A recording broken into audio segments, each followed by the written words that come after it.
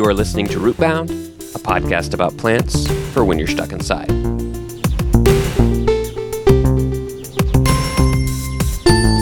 Here, take this clover for luck. Haha, gotcha! That's not a clover at all! It's this week's Rootbound sponsor, wood sorrel. Wood sorrel. It's not a clover, but it is quite tart.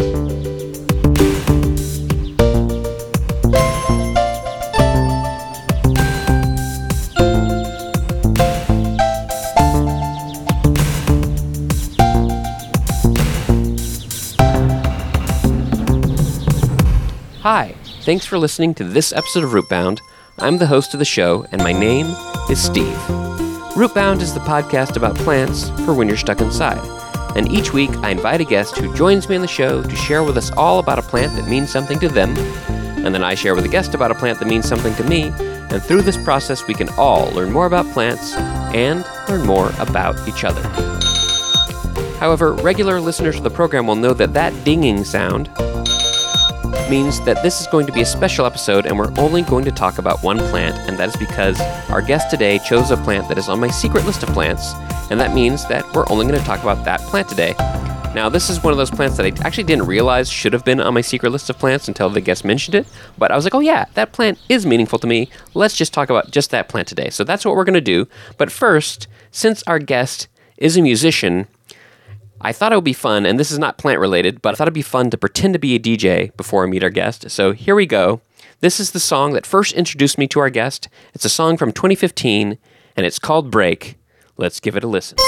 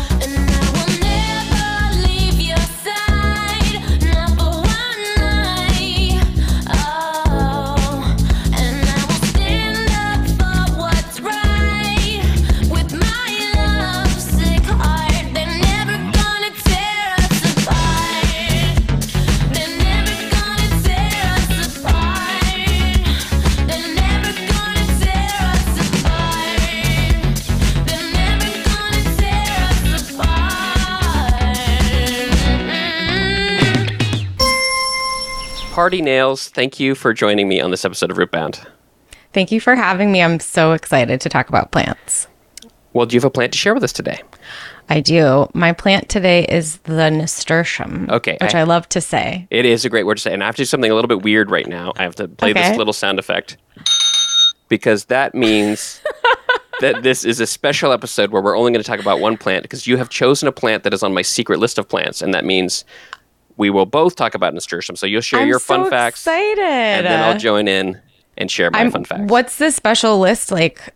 I'm sure you won't share other ones on the list, but what does it mean? Just that you are more excited about them? It's just that a plant that I know I have some connection with already.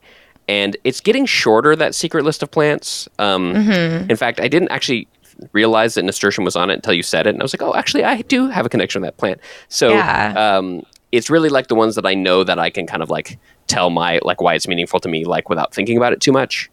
And so it's getting shorter these days because a lot of them have been chosen. But Nasturtium is on it. So yeah. So we'll let you start. Why did you choose it? Why is Nasturtium meaningful to you?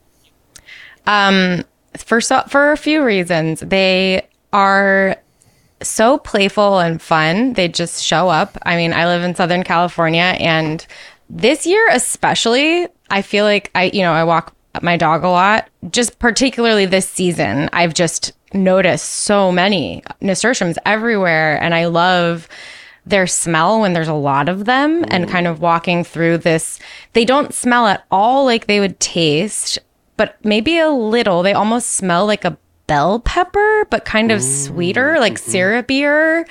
And they're like neon, at least the ones that are growing in my neighborhood. And when I was young, I used to, that's my dog's collar. When I was young and I was just starting to like babysit a lot in my hometown, I had these two sisters, and we would play outside all the time because we lived in a small town in upstate New York. So outside all the time. And one of the sisters, the younger one, just loved nasturtiums. And whenever she saw them, she would just like eat them all up. And it was really funny. And I always was impressed because they're spicy. Yeah, I was going to say, that's bold for a child. Yeah, like a 3 or a 4-year-old. Yeah, she thought they were so good. So, and I mean, when I did a little bit of research, just knowing that I was going to talk to you today, I didn't actually know that they fight pests in the garden. I had no idea, which I think is cool. That is super cool. I only got into a little bit of that in my research, but yeah, that is super interesting. Yeah. Now, do you like to eat them? I do. Yeah. Tell me about that. Well, I try not to eat all of them because they're not mine and because somebody might have peed on them, because I walk my dog a lot. So I think about that a lot. There's a lot of just free peeing, happening in my life. Yeah. So I figure who knows who's been here. But like now and then I'll grab 1 or 2 and just on a walk with myself, just kind of be like, wow, it's just nuts to eat a flower. Yeah. On a walk. Yeah. On a walk and like ever, but especially just like on a walk. But if you get a salad and there's nasturtiums on it, you're kind of blown away and it feels wrong to eat a flower, but it also feels really like it's like, I don't know, it's like you bottled baby's laughter and like sprayed it on somebody. Like it's that same thing. You're like, this can't be real. We can't eat this flower. That's too amazing or something. That's kind of the feeling I get. Yeah. So, yeah. What about the leaves? Do you ever eat the leaves? I actually didn't know until this episode that you can. Interesting. That is, yeah. I guess I know the flowers are edible and they're most common, but I actually prefer the leaves. I think they're a more interesting thing, actually. Oh, yeah. Like how do you eat the leaves? What do you do? Salad, honestly. Like you can just use them in a salad. They add a nice like spicy tang to a salad. Also, super good replacing lettuce on a burger, actually. Because you get that bite from the nasturtium. Yeah. That sounds amazing. I haven't done that much with them. In fact, you reminding me about them made me think, why haven't I been growing them? Because I do have if people who listen to the show know, I have quite an extensive garden with a lot of stuff. But I haven't grown them for years. In fact, I haven't grown them in this garden. The last time I grew them, I was in a tiny apartment. Oh. And that's kind of actually why they're meaningful to me, which I can maybe transition to before we maybe talk about more fun facts here. So when my wife and I moved back, we lived in Switzerland for a while. We moved to Pittsburgh. Cool. And that's when I first was like starting to realize, oh, you can like have a garden. Like I never lived in a house before, and we had moved into a house and there was a little backyard. Yeah. And so I had this garden, I was growing stuff, and that was like really cool. But not too long later, we moved to DC, which is where I live now, and we were in an apartment. And I had just gotten that like taste for gardening, but now we lived in this like high-rise apartment. I was like, what am I going to do?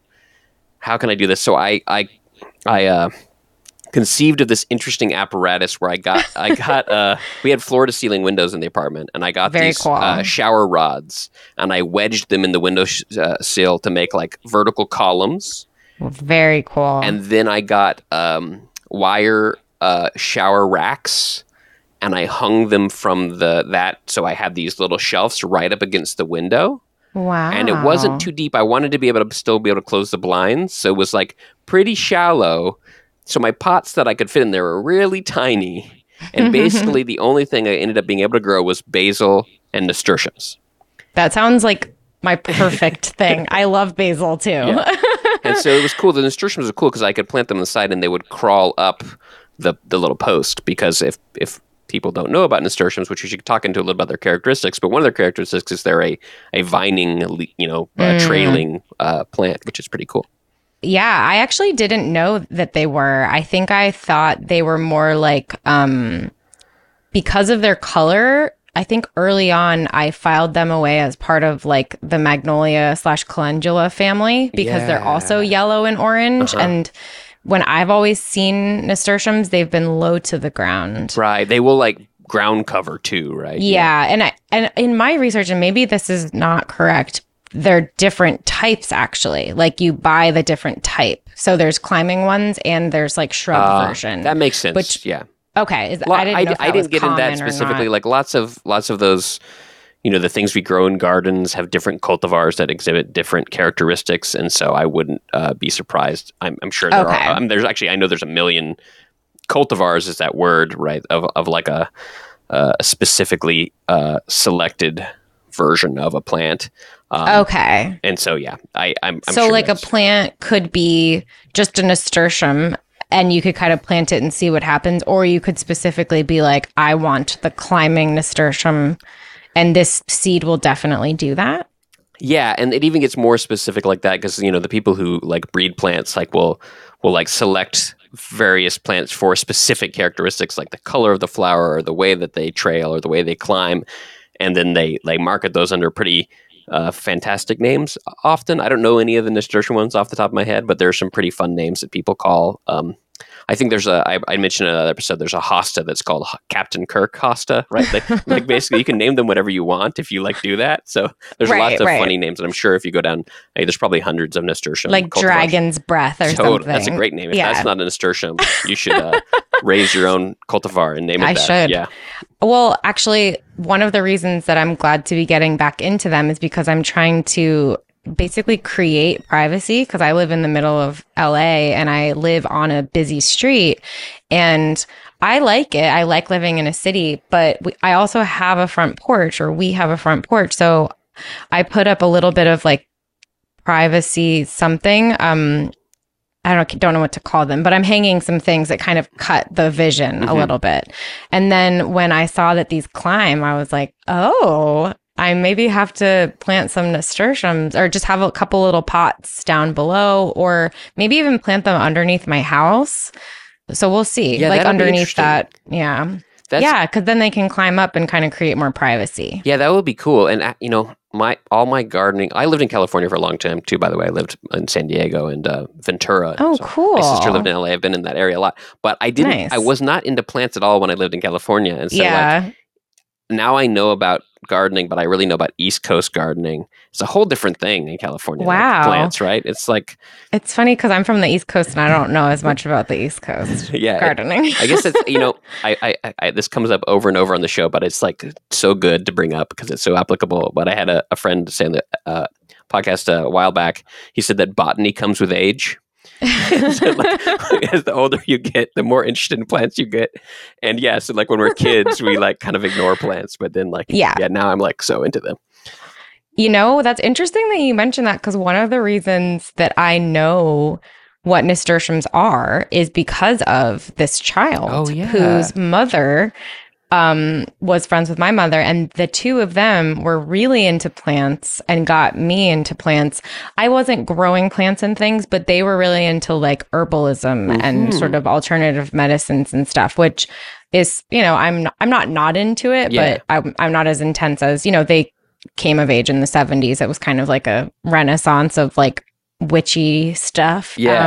So knowing what, like we had echinacea for every cold, like a homemade tincture for every cold that we ever had. So the idea that like I always am walking around and trying to identify what I see. And to a lay person, I know a lot, but to a plant person, I can have a conversation, if that makes sense. I'm with you there for sure. I'm the same.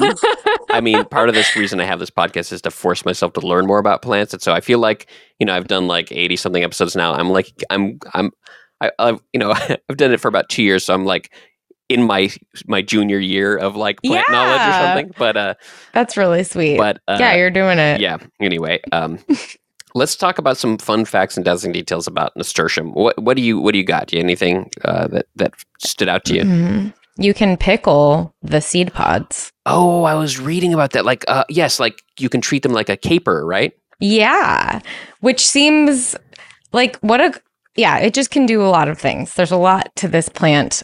And if you don't want to eat it, it looks super duper cool. So far we have, you can eat the leaves, you can eat the flowers, you can pickle the seed pods. So that's three things, like everything about it you can eat so far, almost. Yeah, I think I read somewhere that maybe the seeds themselves, you may not want to eat a lot of those. But Okay. But like do you have to take the pods out? no, like I think I think maybe seed pod is I think it's the young bud, I think is what you or maybe the young seeds. But I think if it's like a hard seed, but you probably don't want to eat that anyway. But maybe not. I don't know. Right. I read another blog that was saying that, and maybe I'll get into it a little bit about like some of the like chemical compounds that like make it taste what it is, and but anyway. Oh no, I'm curious about that. But if you want to wait, we can wait. I have sure. I have a little bit of a flow that I think I don't want to sidetrack us on. Yeah. Cool. Anything else in your more list fun of notes? facts? Yeah.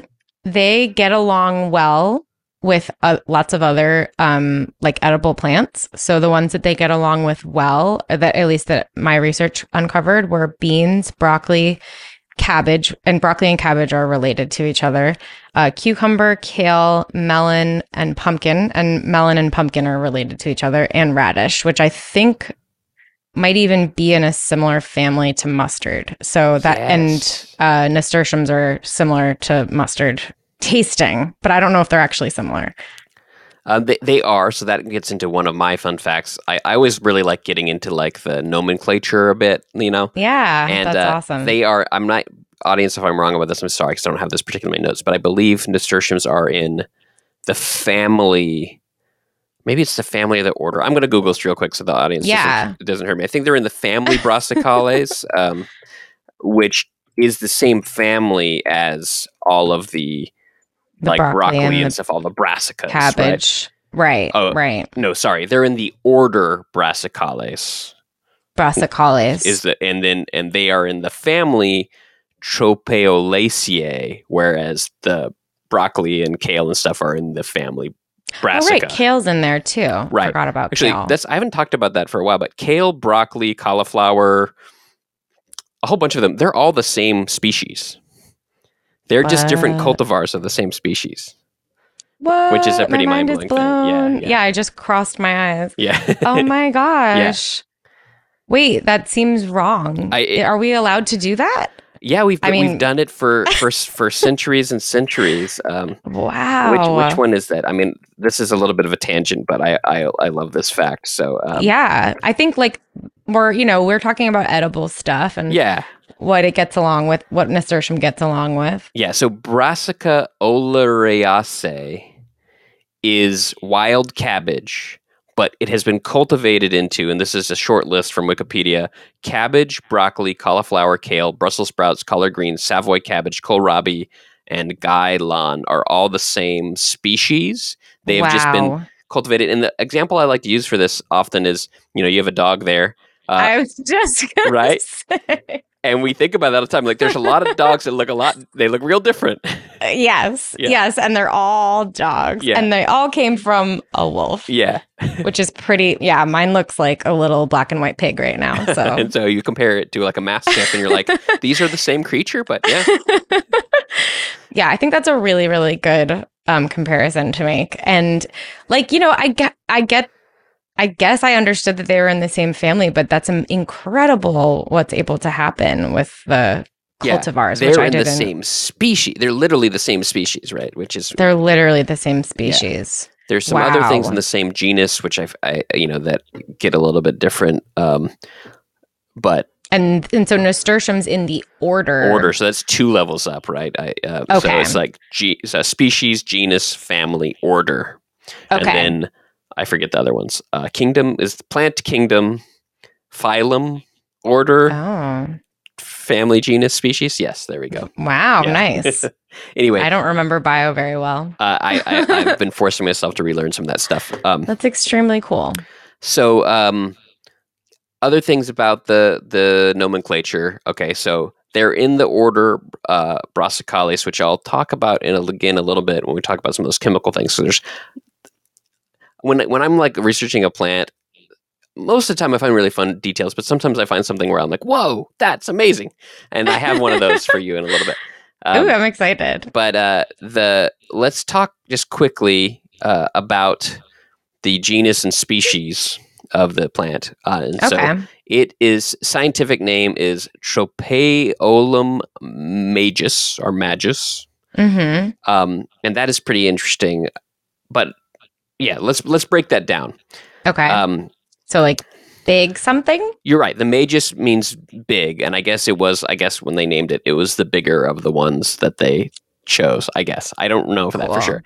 But the Yeah. Tropaeolum is a weird one, and this is something that happens a lot. This is like a theme with plants, and I feel like it's like always a bit of interesting just like history of the world and culture of how this happened, because we have all these scientific names for things, but often the scientific name is pretty arbitrary, and so much of it comes down to the fact that this guy Carl Linnaeus, who invented binomial nomenclature, was the guy who got to name everything. So he just wow.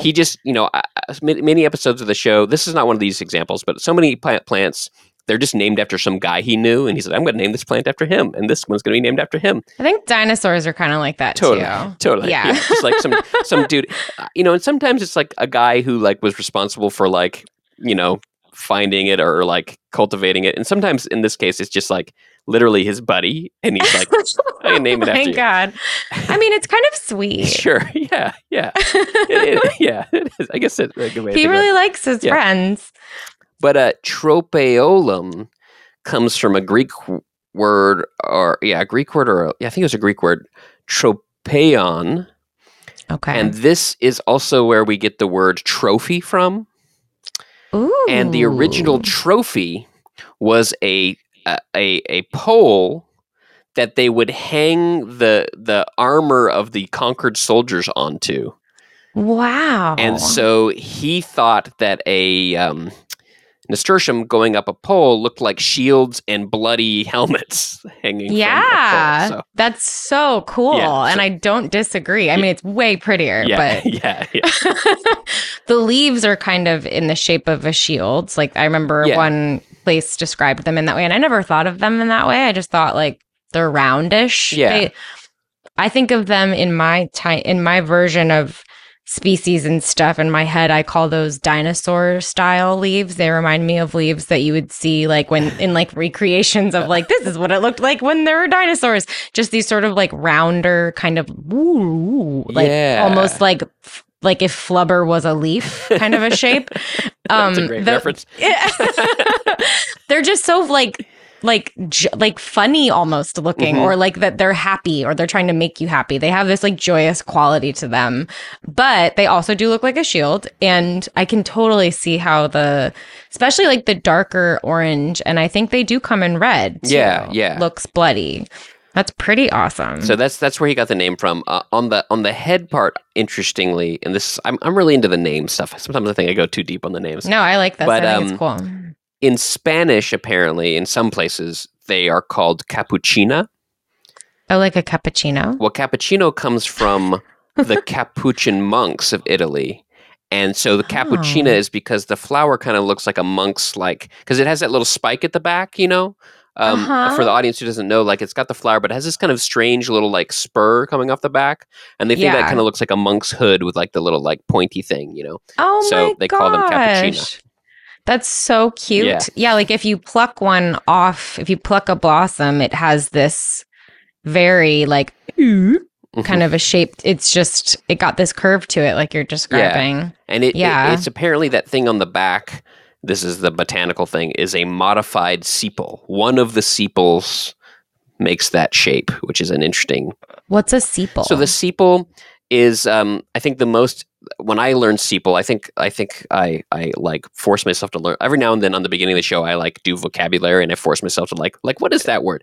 And a while back, great. I did that, and the one I learned that the easiest is if you think about a dandelion, the yellow bits are the petals, but then there's those green bits that close around the dandelion. Those little green, they look like green petals. Yeah, those are sepals. Okay. And most flowers have some kind of sepal structure that often are responsible for closing the flower, but sometimes they do other things. Like in nasturtium, for some reason, it has this weird little point, which I should have figured out maybe why that is. I didn't Google that. That's so interesting. I kind of want to Google just a photo of the back of a nasturtium. Yeah. Back of a I'll never be able to spell it the proper way the first time. That's right. Google will get your back there. Yeah. Like, okay. I see. Yeah, you see that like little, it really does go like much further than another plant. Yeah, and it's kind of funny because you see the other sepals that still kind of wrap around the base of the flower, but one of the sepals decides to like hang back and curly Q back like that for some reason. That's so interesting. Is a sepal like a strawberry? Like that's a fruit after a flower, and the green on the top Those of a might strawberry. be sepals. Some of that botany stuff gets really complicated. It gets vague because with like a fruit. strawberry is also weird. It's like some kind of weird compound fruit. Like it's also kind of a weird fruit. So strawberries are. I can't like think. Have you done an episode on strawberries yet? I haven't, surprisingly. Okay, cool. Yeah. Just curious. Yeah. Like, I didn't realize they were so like they were kind of a black sheep in the fruit family. There's like all these definitions of fruit, like a berry, which are botanically a berry, what are botanically a pome, which is like an apple, or citrus. I forget the word for those. Anyway, strawberry is its own kind of weird. Well, there's probably some other ones like it, but it's not technically a berry, right? It's some other thing, right? Yeah, and they're related actually to. I think no, I'm wrong. Okay, I'm wrong. I was gonna say apples and roses are related, but yes, and strawberry could be in. Well, we're I know. Sorry, it's all right. I'm like the queen of tangents. I do love tangents. I do love tangents. Though, so I'm still on Wikipedia, so I'll just see. Oh yeah, so they are in the family Rosaceae. So they're in the same family as roses too. Strawberries are. They're just a different genus, whereas some of those are closer related genuses than you would think. So yeah, that's very cool. Yeah. All right. Well, I hope. Yeah. I don't want to interrupt if you have other fun facts. I can really keep going here, but what else do you got on your list over there? I have 2 more cool facts. Awesome.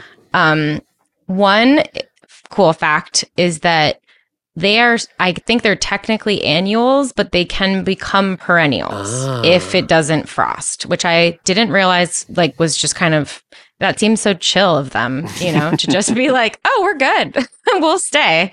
That's really cool to me. And I think like, at least where I live right now, they seem like they just stay. Yeah. Like, like it doesn't seem like they're being really landscaped or anything. Like there's a whole big group of them along this hiking trail that I go on with my dog. And in my research, it said that they needed like 6+ hours of direct sunlight to bloom well. And these ones were growing in the woods. They were totally happy. So they weren't getting any direct sunlight, and there was tons of blooms. So they seem like a really like resilient, and just almost like a weed, they're just kind of like, we gotta do this. We gotta survive. But they're cute. So that's different than a weed. Well, some weeds are great. There's a whole thing with weeds in this podcast. I don't know if I believe in the word weed, maybe, but anyway. Yeah. I like that. Yeah. I really like that. I can't wait to listen to your other episodes. So my last fun fact is that they attract pollinators. Oh yeah. I like that. Yeah, that's a good thing. And I didn't know that. So basically they're really good to have in any type of garden. Yeah. Just because they're nice and they attract pests, and it's good to put them next to important foods like tomatoes and stuff, because they'll attract all the aphids. Oh yeah, there's that like a trap plant. You could use them. Oh yes, that's the word. Yeah, this is Snoot here. You can kind of he's expecting to go on his evening WALK very soon. To go peruse the nasturtiums. Yeah, exactly. Yeah. Possibly pee on them. Okay, so I've got some more fun facts and dazzling details here. I'm excited. Okay. I'm excited. Let's talk about the name Nasturtium. What is up with that, right? Why is it Nasturtium? Really good question. I never even thought of that. So Nasturtium is apparently, I think it's based off of Greek. Don't quote me on that, audience. But it essentially means nose twister. Which I guess is a reference to its spiciness. Mm-hmm, or like or it has sometimes it can have a little bit of like a wasabi like quality that gets in your nose. Yes, and I think that's what we call it. Now, I didn't know this. Interestingly, there is a genus of plants called Nasturtium. But Oh, Nasturtium is not in the genus Nasturtium. The Nasturtium is in the genus Tropaeolum. The what? genus Nasturtium is the same genus as watercress. Okay, I knew that. I just couldn't remember the name watercress because I can't. Yeah. I don't know. I just can't remember that one. So watercress is Nasturtium something in the species, but Nasturtium, Wow. the one we're talking about, and the one I think most people, at least in this part of the world, think of as Nasturtium. It's called that because when Europeans came to South America, it's a South American plant originally. It's from like Peru and Argentina. Oh, It's kind of native range. Someone brought it back. This guy Monardis brought it back to Spain, and I guess they thought it tasted like watercress, and so they started calling it Nasturtium, right? So it's just got this got it. name that's Right. like a loaned from another plant already, which happened a lot, right? Like Europeans were like, cool. that reminds me of that thing. I'm gonna just call it that thing. For sure. Yeah. And then like centuries later, we're like, why is this? That's crazy. Yeah. Yeah. But the one thing I was trying to get to, I'm always trying to think, like, sometimes I'm like, it's a little bit of a bummer that we don't have like the native words for things. So I was trying to say, is there a native word for Nasturtium? And I couldn't find one for the Tropaeolum majus, but there's a number of nasturtiums in the genus Tropaeolum. The most common one, I think the one we mostly see is the majus, but there's one that's, I guess, pretty common in lots of parts of Peru and Argentina that's called Tropaeolum tuberosum, and that means the tuberous nasturtium. Wow. And it has tubers Wow. that you can eat. They're like little miniature potatoes. That's insane. Yeah. And that has a word, they're most commonly called mashua. Mashua. Or in some parts of Peru, apparently anyu, or sometimes mashua. There was a number of actually native names for this food. That's cool. And I thought that was super cool that there's like... Are they like really little? No, or? they're more like egg sized, I think. Cool. Yeah. Like a small red potato Yeah, or something like that. Oh my gosh. So I want to try to find some of those, or like, I don't know could you grow those too? Like you can grow nasturtiums, or do they really need the climate of where they're from more? I mean, interestingly, that you say that nasturtiums grow so well in LA. When you like look at a map, like if you just put the mirror of where the equator is, the place where nasturtiums grow are native from is kind of like the flip image. So like the Right. climates are pretty similar between the west coast of California and the west coast of South America, right? They have Got similar it. climates. So it makes sense that they grow pretty well, but they still Yeah. grow well in upstate New York apparently too. So I don't know. Yeah, probably not I as didn't well. ever see them. Yeah, I never saw them like this wild, like they seemed like somebody planted them like in their front yard, kind of a thing. Maybe, but then again, like I don't know. I know that they don't mind bad soil, and they don't like too much good soil. Actually, they prefer to kind of be in a less than ideal soil, which is interesting. So that's definitely California. Like we're more of or Southern California. Yeah. We're definitely dry, more of like a succulent type place. And there's a lot of eucalyptus around here. Yeah. So it seems to be very, very happy, just kind of making itself known. I don't know if I don't know anything about growing tubers. I think I just think they're magic a little bit. They're cool. I have one of my favorite tuber plants is the sunchoke. I grow a bunch of those here. What's a sun? Oh, let me just sometimes called the Jerusalem artichoke. You might have heard them called that. Okay. It's in the sunflower family. Super tasty. They're fun. You can find them often. Like I bet you if you go to Erewhon out there in LA, you could find some sunchokes, I'm sure. I'm seeing like their roots. Yeah. Oh, okay. So tuber is it's a underground structure that stores energy. So potatoes are tubers. Got it. Sweet potatoes are tubers, and they are like just a starchy thing, right? So they're good to eat when they're edible. Not all tubers are edible, but mashua, so Tropaeolum tuberosum, is apparently pretty common in a lot of like diets in South America, and is like a traditional food. However, there's a line on Wikipedia that I was like too weird not to read, and so I'm going to read it in entirety. It says popularization of mashua may be limited by its strong flavor and its reputation as an aphrodisiac. Father Bernabe Cobo records that in the 16th century, the Inca used to give enormous amounts of mashua to their troops so that they would forget their wives. And I don't know how true that is, but I guess So funny. a plant that has a reputation as being an aphrodisiac, the opposite of an aphrodisiac, is maybe why we don't know about it very much. So yeah, that was interesting. Yeah, people don't like those. Yeah. And they look like, I'm looking at a photo of them now. They look like really short, stout, like carrots, like heirloom carrots or something. because they're very colorful and stuff, right? And different colors. Yeah, and the Jerusalem artichoke that you were mentioning, that's what you're growing. I grow a lot so of you're those, okay. I see. So you're kind of thinking of like maybe you're learning what you need to know. Yeah. Yeah, I feel like that would be a nice, fun project for a second tuber. Yeah, I just wonder, like, they're very different environments where I live, and like there probably would have to be an annual. Like, I bet I couldn't keep them as a perennial here in this climate, but I should give it a try. Okay, let's get into the super fascinating fact I found, and it's related to potentially the strong flavor that they mention of the mashua, but also that flavor of the strong flavor of the nasturtium. Because basically, how I got to this fact, I was like, why are nasturtiums spicy? Right? Mm-hmm. And I was trying to figure that out, and they're not spicy the same way that like a chili pepper is. That's from a chemical called capsaicin. They don't have that at all.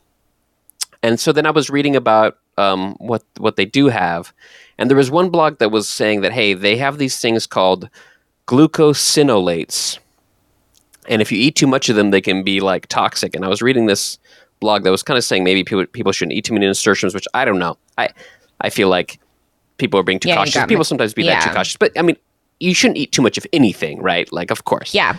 Don't go on a nasturtium diet. Yeah. Just don't do that. Yeah. But there's something we say on the podcast all the time too, which is the quote from the famous Swiss alchemist Paracelsus, which is the dose makes the poison, right? Something is not poisonous unless you have too much of it. And sometimes too much is very small, sometimes too much is a lot. But anything is poisonous in the right dose. But they have this chemical compound called glucosinolate. Okay. And then they mentioned that these glucosinolates become another chemical called an isothiocyanate. And that is the compound that makes it taste spicy. It's isothiocyanates. And then I read that all plants in the Brassicales order create these glucosinolates and the isothiocyanates. But then I was like, okay, well, how does the glucosinolate become the isothiocyanate? And that's because there is an enzyme that is called myrosinase. And this is where it gets super interesting, because when I started reading about this, that basically this myrosinase interacts with the glucosinolate and becomes isothiocyanate, which gives you the flavor. Wow. But that is related to there is a phenomenon that is apparently known in botany as the mustard oil bomb. And this is where I was like, like what? BALM or no, BOMB, bomb. Okay, mustard oil bomb. Yes. That sounds like a band. Yeah, that we should probably start. Yeah. Yeah, sounds great. We are mustard oil bomb. Thank you. Yeah.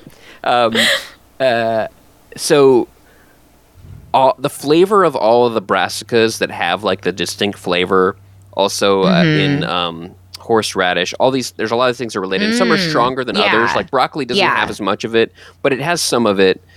We've kind of bred out some of it. Nasturtium has it really, really strong. All that comes from this chemical process of glucosinolates becoming isothiocyanates in the presence of myrosinase. Wow. But what happens is in the plant, the myrosinase and the glucosinolates are in different places. Mm-hmm. And when somebody eats the leaf, it breaks the cells and they merge together and the spiciness comes out. That is, it's like a la carte spice. Yeah, and that's why it's called the bomb, because it's a fuse ready to go off, right? And so it's actually used as it's the reason the plants have it is as defense against herbivores and other pests. Right. Right. Like it's we not like supposed to I love it. I But- think it's amazing. But in general, not all bugs, not animals are going to like that flavor, and Right. and also with like broccoli and stuff, we've kind of selectively bred the worst of it out of there. But still, they all have that, and yeah. So it's this really interesting thing where the plant has evolved, and all brassicales have this mechanism to protect them from pests by Wow. having a mustard oil bomb. And it's called mustard oil because the mustard's in the same family, and it's the chemical that makes mustard spicy is the same isothiocyanate. So, yeah. Right. I can totally, like, you can taste the difference between a mustard spice and like a pepper spice. Yes.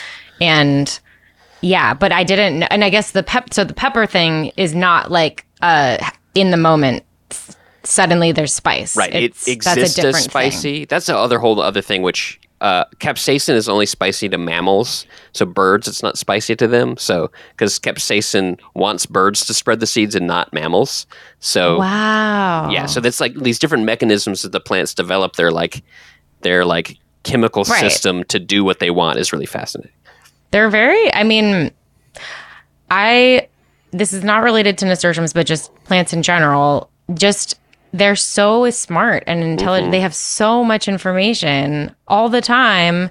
And they start like this. And then, like, I planted literally random acorn squash from a store-bought acorn squash, and then I had like a gajillion acorn squash like a few months later, and I'm like, that all just like, it just is all there. And you don't even, it just, I mean, I don't know how else to describe it besides to just be like, it's nuts. Yeah, there is. We talk about that on the show a decent amount too, about like this idea of like what does intelligence mean and what does a plant know? Like, can a plant know something? And I think probably they can, but it is very different from how we know things, right?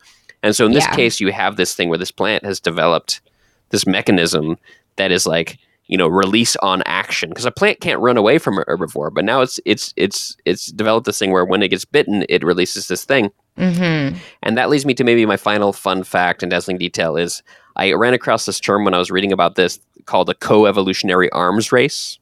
And there is a class of moths that have their own enzyme that deactivates the isothiocyanate. So they have evolved to combat the... Wow. So like the two species are like going back and forth, evolving new weapons against each other because it's a really slow fight. So when you see like I have had moths eat my brassicas before, that's a moth that has been able to like fight that. Interesting. That's fascinating. And is it a certain type of moth, or is it I think there's a few. I didn't get into the many details of that. I think there's a handful in maybe the similar genus or so that have developed that ability. I think there's a few more like that. Wow. Yeah. So and the humans have done that too. We just evolved to like it, right? Right. We enjoy it. Yeah. Yeah. I mean, just remembering my little friend just in her little hands, just suddenly all the blossoms would be gone. She loved them. And wait, are their leaves also spicy? Like, so are they spicy everywhere? Okay. I think leaves are spicier, I think. Whoa. Yeah, I think the leaves are spicier. Oh, very cool. I forgot one last fact. Okay. So as far as like what's in the leaves and the flowers, they do have a lot of vitamin C. Actually, I actually remember reading about that. They also have a lot of antioxidants and some antibacterial properties as well. But apparently they are at least the cultivated plant or the commonly known plant that has the highest concentration of lutein, which lutein is really good for your eyes.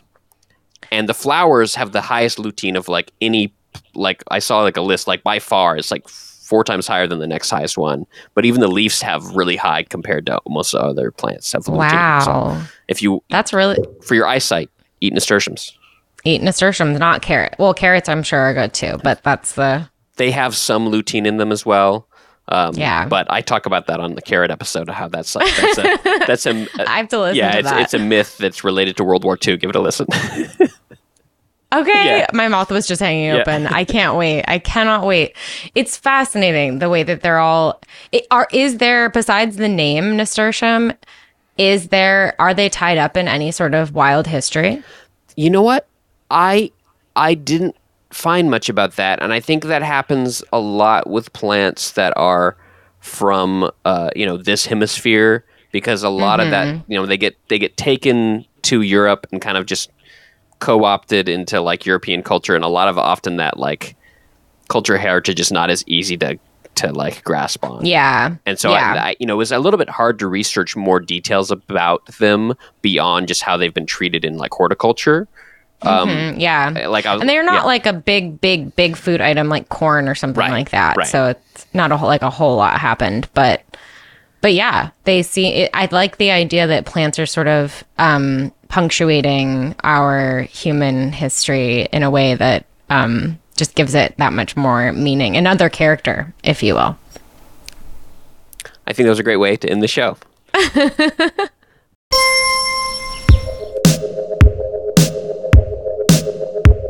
Party Nails, if you had to pick one of your songs that most encompasses a nasturtium, what would it be? I thought of it instantly, This must be the right answer. My song Clothes is about wanting to just devour everything about someone. Like, I want to be your ghost baby. I want to haunt your dreams. I want to be the most baby. I want to bust your seams. Like, I just want to know every little thing about you. And it's structured like a love song, but it's funny and it's silly but it's like still sweet, and a little bit sassy, I guess. So that's the one that I think is the most similar to a nasturtium. 'Cause you give me something. You give me something that I wanted. You give me something that I never had before. And maybe it's peace of the mind or a flash of all of the passion we keep boarded. All I know is that I've gotta have it. So why don't you roam with me? I know we'll end up where we wanna be. I'll never tell you no, no, no, no, no. I'll never tell you no, no, no, no, no. I wanna be a ghost, baby. I wanna haunt your dreams. I wanna be the most, baby. I wanna bust your seams when your clothes are all gone, gone, gone. I wanna be your muscle, baby. I wanna be your meat.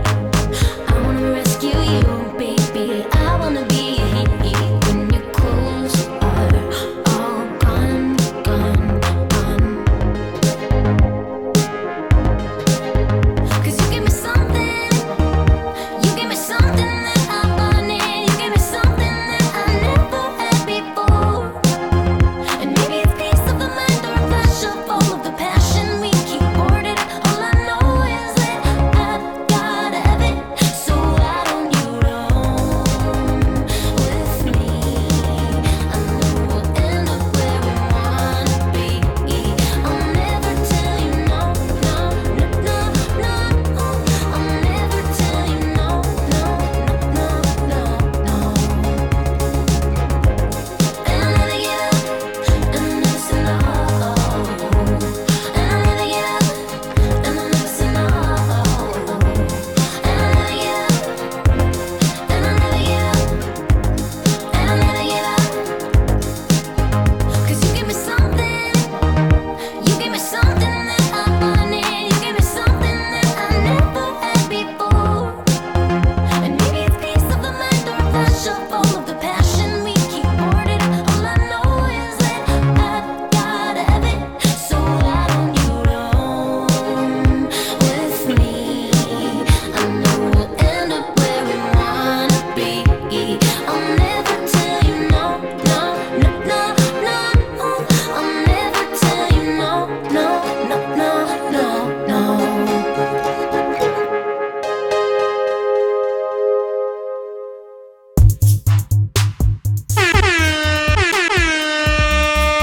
You're listening to Rootbound Radio. Rootbound Radio. You just heard the track Clothes by Party Nails from the album Past Lives and Paychecks. And coming up next on this non-stop rock block Non-stop rock block. is the new hit single from Mustard Oil Bomb, Nose Twister. Okay, maybe I took pretending to be a DJ too far there. But regardless, that was a really fun episode talking with Party Nails about Nasturtium. And I think that wraps it up for today. Thank you for listening. DJ Steve, signing out.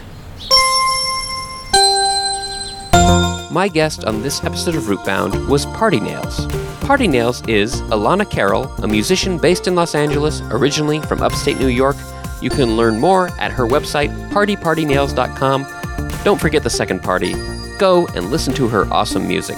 If you like Rootbound and you want to help support the show, visit rootboundpodcast.com/support to find all the ways you can support the show, including leaving a rating or review on your podcast listening platform of choice. You can probably just scroll down on your phone right now and do that. I would be so appreciative. Rootbound is hosted by founding member of Mustard Oil Bomb, Steve Ellington. Music by Christian Kriegescota. Fake ads by David Lonnie. Rootbound is a podcast about plants for when you're stuck inside, but if you can go outside, look for some nasturtiums and take a bite. It really is amazing to eat a flower. Wood sorrel. Oh, it really is quite tart.